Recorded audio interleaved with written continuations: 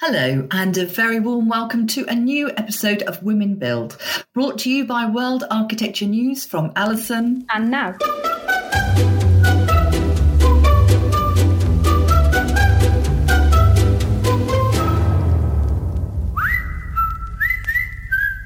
In today's episode, we speak to Natasha Bonugli, Global Principal of Design at Unispace, and Tanya Adair, Founder and CEO of Uncommon.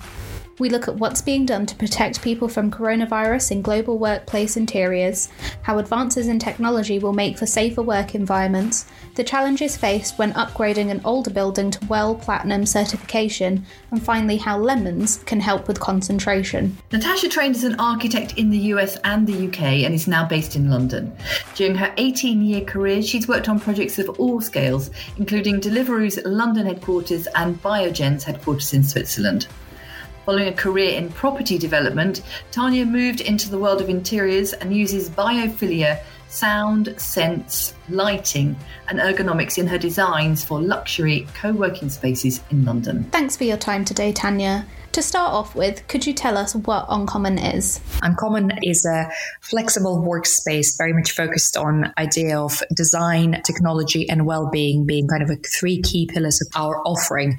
Our design is very much focused around activity-based working, biophilia, ensuring that sort of all the specific areas of our buildings are designed with that task at hand in mind and trying to make our customers as productive and as efficient as possible. Natasha, welcome to the pod. Can you tell us a bit more about where you work and what you focus on? I'm the Global Principal of Design at Unispace, and my remit covers both EMEA and the US, so all the design teams across both regions. Unispace is a global firm, and we specialize in workplace strategy, design, and we also have delivery under one umbrella. So it's a really unique methodology that combines both design and construction. Okay. And with your experience around sort of the globe, what would you say are the main differences with interior design now that you would see in different countries?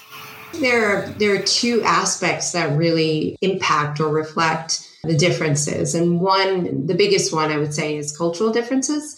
And the second would be kind of building regulations when you get into local markets. The cultural impacts are really expressive depending on the hierarchy. That's the first aspect of culture that really has an influence on workplace design. For example, in Sweden, they're more egalitarian, so every employee gets their own dedicated space or room.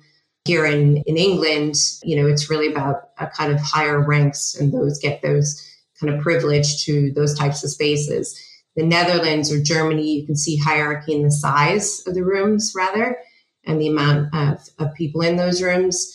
And then the second aspect of culture really is around individualism, the amount of personal space and privacy.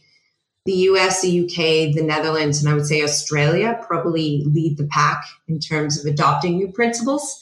You can see they're a little bit more progressive in thinking, whereas, some of the other countries, because of the cultural differences, they're a little bit more conservative. The other thing I would say is because of the internet and because of Instagram and this kind of constant inspiration out there, there's definitely more of a convergence in thinking as firms and regions are learning from one another. So you're starting to see a lot more blend in the styles that are coming across in the interior world. And that's with products and materials, furniture, etc. But, the second one would be building regulations. We obviously have constraints, especially in Europe, country to country, in terms of the codes and spacing, access to fresh air, natural light, and compartmentalization as well. So those are definitely constraints on what we can do with space. And how much has the pandemic affected interior office design? What are you now being asked to do that you weren't possibly before? There's definitely a drive to understand what the purpose of the office is moving forward. And, organizations are really shifting the focus on their people. So it's really about creating the office or the workplace as a destination, a place where people want to come in. They don't have to come in. So we're really focusing on things like community building, areas for problem solving, and innovation areas. So if people are going to be working both remotely and in the office, it's about recalibrating space, according to the needs that people need when they're in the office. There's a lot more focus on mentoring and training as well, both virtual and face-to-face. So we're starting to design a lot more spaces around those types of activities. And the one thing I think will be constant and that will stick in the future is that organizations will provide more flexibility and choice for their employees. This is, success won't come from sitting in rows of desks, but from agile teams that can work together wherever it makes most sense and wherever their clients need them. So it's about providing the right settings and spaces for their employees to choose how and where they do their work and the tools and technology to enable them to thrive. And would you say that's the same approach in small companies and large companies? Or are the larger companies taking more of a sort of an active stance on this? It's an interesting question because, we're working with one-off clients, but we're also working at global scale. I think there's a bigger shift for a lot of global organizations realizing that they have to do something. So we're working, with dozens of global organizations to really recalibrate and focus on what the purpose of the office is. And that then can be scaled up or down. So they're looking at flexible frameworks that can be applied. And obviously there's an understanding of regional nuances and differences, especially in the cultural aspects that come into play. So, providing a flexible framework, regardless of scale of an organization, if it's a one-off project or a global scale, is really important moving forward. And do you think this is the biggest change that you have seen in office design in your 18-year career so far? Yes, certainly in my career, yes. I think, they say in the history of office design, it's every kind of 5 to 10 years is a big shift. But I would say this has kind of ignited the amount of change that would have taken years to implement in terms of change management and processes and systems and tools. This is quite a handbrake turn, isn't it, for the interior designer, really? Tanya, just to bring you into the conversation now, how have co-working spaces been changed in the last year to become a bit more COVID-proof? There was a lot of, I'd say, initial kind of firefighting where everyone was trying to figure out what's needed, what's supposed to be happening, what's not supposed to be happening. But I think the key elements are probably here to stay for longer term in terms of impacting the future of design. And starting with that, sort of what has been done is very much focusing on technology. Ourselves at Uncommon, we very quickly went around and installed the thermal cameras to be able to identify the body temperature of anyone coming into the space straight away. And while I think we're all by now aware that, temperature is not always equals someone is ill and vice versa. What it does, it's not just protecting sort of wider occupiers, but it also creates that element of sort of feeling secure and almost the marketing element of it, where people feel like, well, actually, I am probably more protected and it's safe to come into workplace.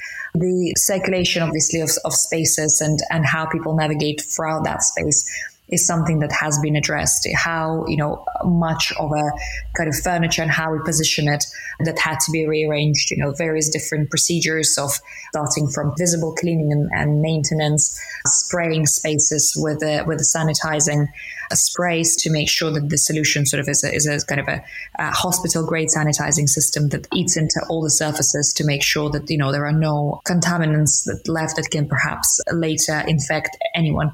But I think it is all to some extent more of a sort of a firefighting as opposed to something that is going to hopefully stay here for a long time as we're seeing ourselves out of COVID. I think the truth is that people becoming a lot more aware about how often do they wash their hands, how often do they gel their hands. I think there is a big threat of us all putting our hands gels on and a couple of years' times perhaps finding some different disease came out of it.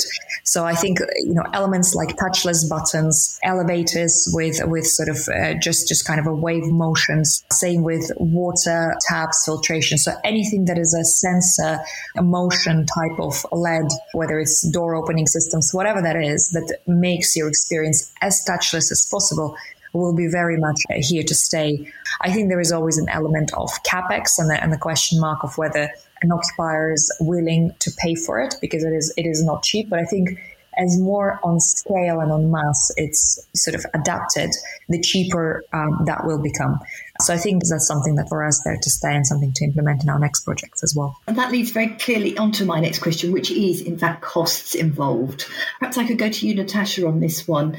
How much more expensive is it to acknowledge the changes that COVID has brought to the interior office areas? Yeah, I would say the largest area we're seeing more investment is in technology, as Tanya said. I would say that's very true. Moving forward, we're going to have to continue to connect people both virtually and face-to-face. And a lot of organizations might not have had the right infrastructure to support that. So, also with a heightened level of hospitality, I think there's going to be a focus on the level of support when you're in and out of the office, whether that be concierge services, support hubs. So obviously that then in turn, there's a cost to have the right personnel on board to support the workforce coming back in. And also, I think there's going to be a focus on better space. So there might be more budget allocated towards, creating better environments for people when they come back in. If the office has to be a destination, then I think that there will be greater focus on better spaces and better environments within the actual office itself. So there's definitely more investment. It's not necessarily about creating more space. It's about recalibrating that space. And often what we're finding is that there might be a release of space, but actually they're investing back into the space they have and making that better space for the people moving forward. Okay.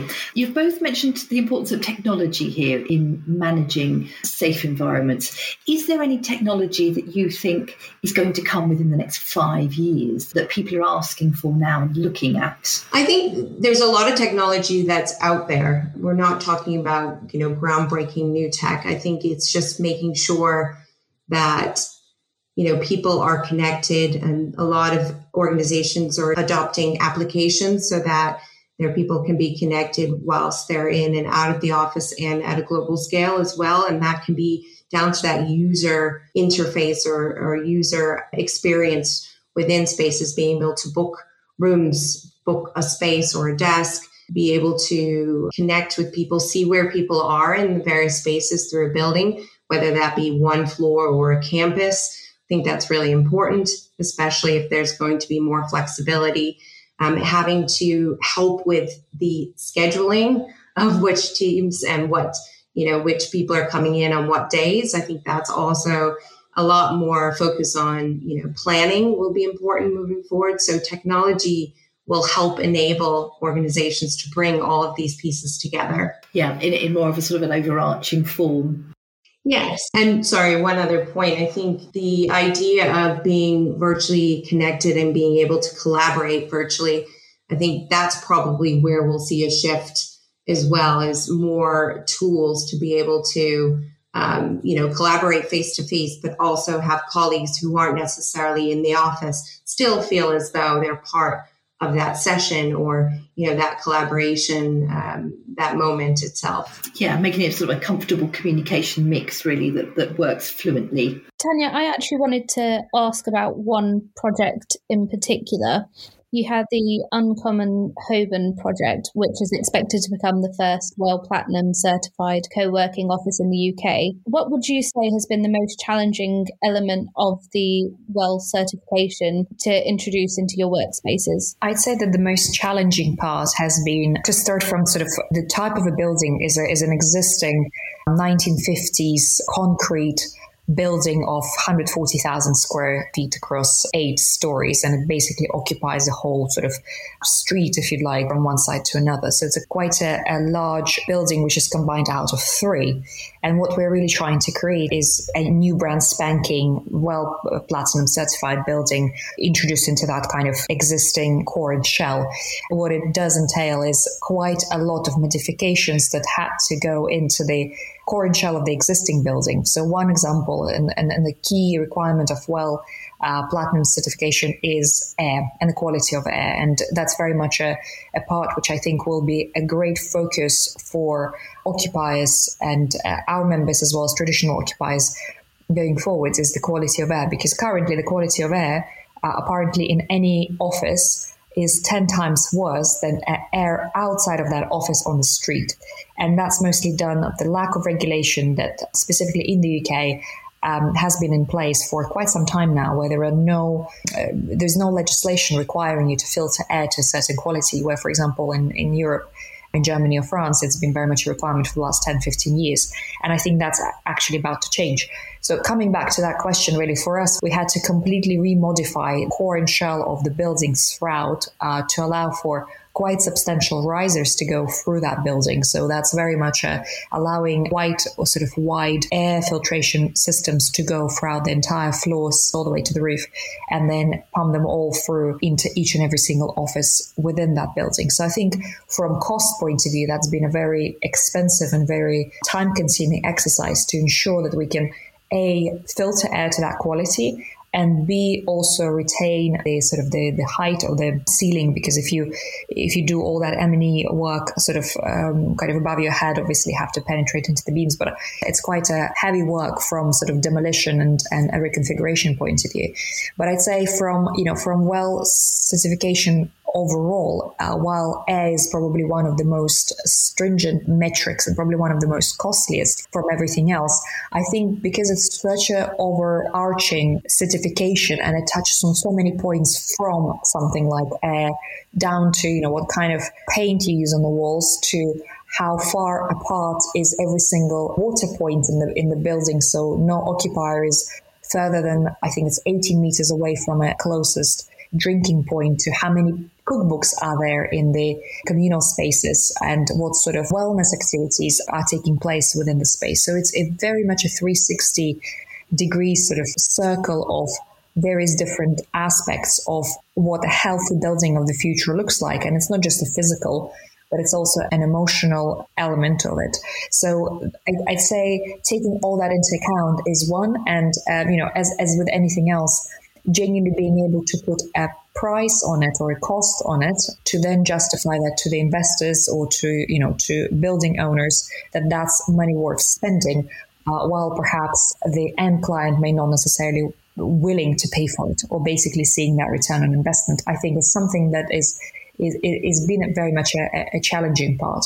But I'm hopeful that with COVID, and I'm certain that with COVID, the demand and the attention will very much change into that healthy building mindset almost for the occupiers. And it is very much the quality of offering that will prevail over the quantity. And I do think those landlords or property owners that do not have that mindset of the quality of accommodation will inevitably lose in this game. But those that have invested will see a massive gain. A lot of some of the other European countries, we have to have access to fresh air and operable windows. Whereas, here in the UK, a lot of the buildings don't allow for that from a kind of technical point of view. So there is greater focus on the right ventilation systems, as well as lighting control as well. In terms of the sustainability factors of base buildings, developers are looking, they have a greater focus on providing the right infrastructure to support buildings and their occupiers moving forward. So I think it's not an add-on. It's definitely very much a focus that's at the forefront of what we're doing right now. Across the board, from the architecture down to the fit outs and down to those that are actually letting the spaces and providing environments for their own staff. Which country do you think is ahead on this and not playing a catch-up game? Switzerland and Germany have strong regulations, and they very much focus on the well-being of their people. I would say that it is a regulation to provide natural light. The sustainability aspects are really important. They're kind of written into the rules of fit out guides. So, they're probably in Europe, they're probably ahead. In Australia, there's a strong focus on well-being for people and sustainability within buildings. The US, I think it's getting there. It's probably a little bit behind, but it also depends on the organization and how important it is for them and their kind of values and the business's drivers moving forward. Tanya, how do the various elements of sound, scent, lighting, ergonomics and biophilia all work together in your designs? It's inevitably always a part of your everyday experience. It's just not everyone always thinks about it. It kind of acts subconsciously on anyone's sort of senses. Whether you're at home, whether you're in the office, there's always a sound, there's always a smell, there's always a light. There is always a surrounding. And I think one thing that one may really appreciate is feeling whether they're productive or they're not productive, or feeling like they're, energized or they're not, or anxious or they can't focus. And perhaps in many instances, actually, it's just a matter of fine-tuning those different elements that do make that specific individual doing that specific task that much more efficient or effective, and that trying to align all those different senses to help them be creative. Obviously, there is always that emotional side inside you, which no one can change externally, but at the same time, being in the right environment, the hope is that it's very much affecting you from the outside inside, if that makes sense. And for us, trying to put all these various different elements working together, hopefully make our occupiers, in fact, we do know that they make our occupiers feel more energized, feel more creative when they need to, feel more focused when, again, they need to. And there are so many different proofs that demonstrate how biophilia, for example, have a presence of green plants around you, or natural wooden flooring, for example, increases cognitive processes and scores in children, and how it all affects healing processes, and bringing it all together in day-to-day life is so important. Your heart rate, how it responds to the type of music that is playing, your mood and your ability to concentrate is very much affected by type of music and whether there is lyrics in that music or not, or what sort of scent is prevalent. And your impressions and sort of impressions of space or the light can also change depending on how the space smells. I'm intrigued about the scent. What is the most popular scent that you use? So there are a couple of trade secrets, if you like, that we deploy, depending, again, it's what Natasha was describing in terms of different types of activity zones. We call it activity-based working in terms of if it's a creative area where people are very much for putting their ideas and collaborating and talking and sort of, having that informal setting, the smells of vanilla or cinnamon, for example, quite sweet, quite warm, help with that. And also it actually provokes your appetite. So if, for example, you're nearby a kind of a coffee area or F&B offering, it is recommended to infuse some of that scent to help people with that creativity and also a bit of hunger that apparently helps with the process. Then smells of citrus, so things like lemons, verbena, as an example, that helps with concentration. So actually focus zones, quieter zones where people need to put their head down and perhaps work on an Excel spreadsheet or detailed plan, whatever else that might be, help with that. And then there is different parts that help with sort of calming your mind and focusing and kind of decompressing, as we probably all know. Smells like lavender, ylang ylang. So we use blend of those to produce senses throughout the spaces, depending on that activity in mind. It's pretty amazing, how consistently one thing that people do notice, say, wow, it smells amazing here.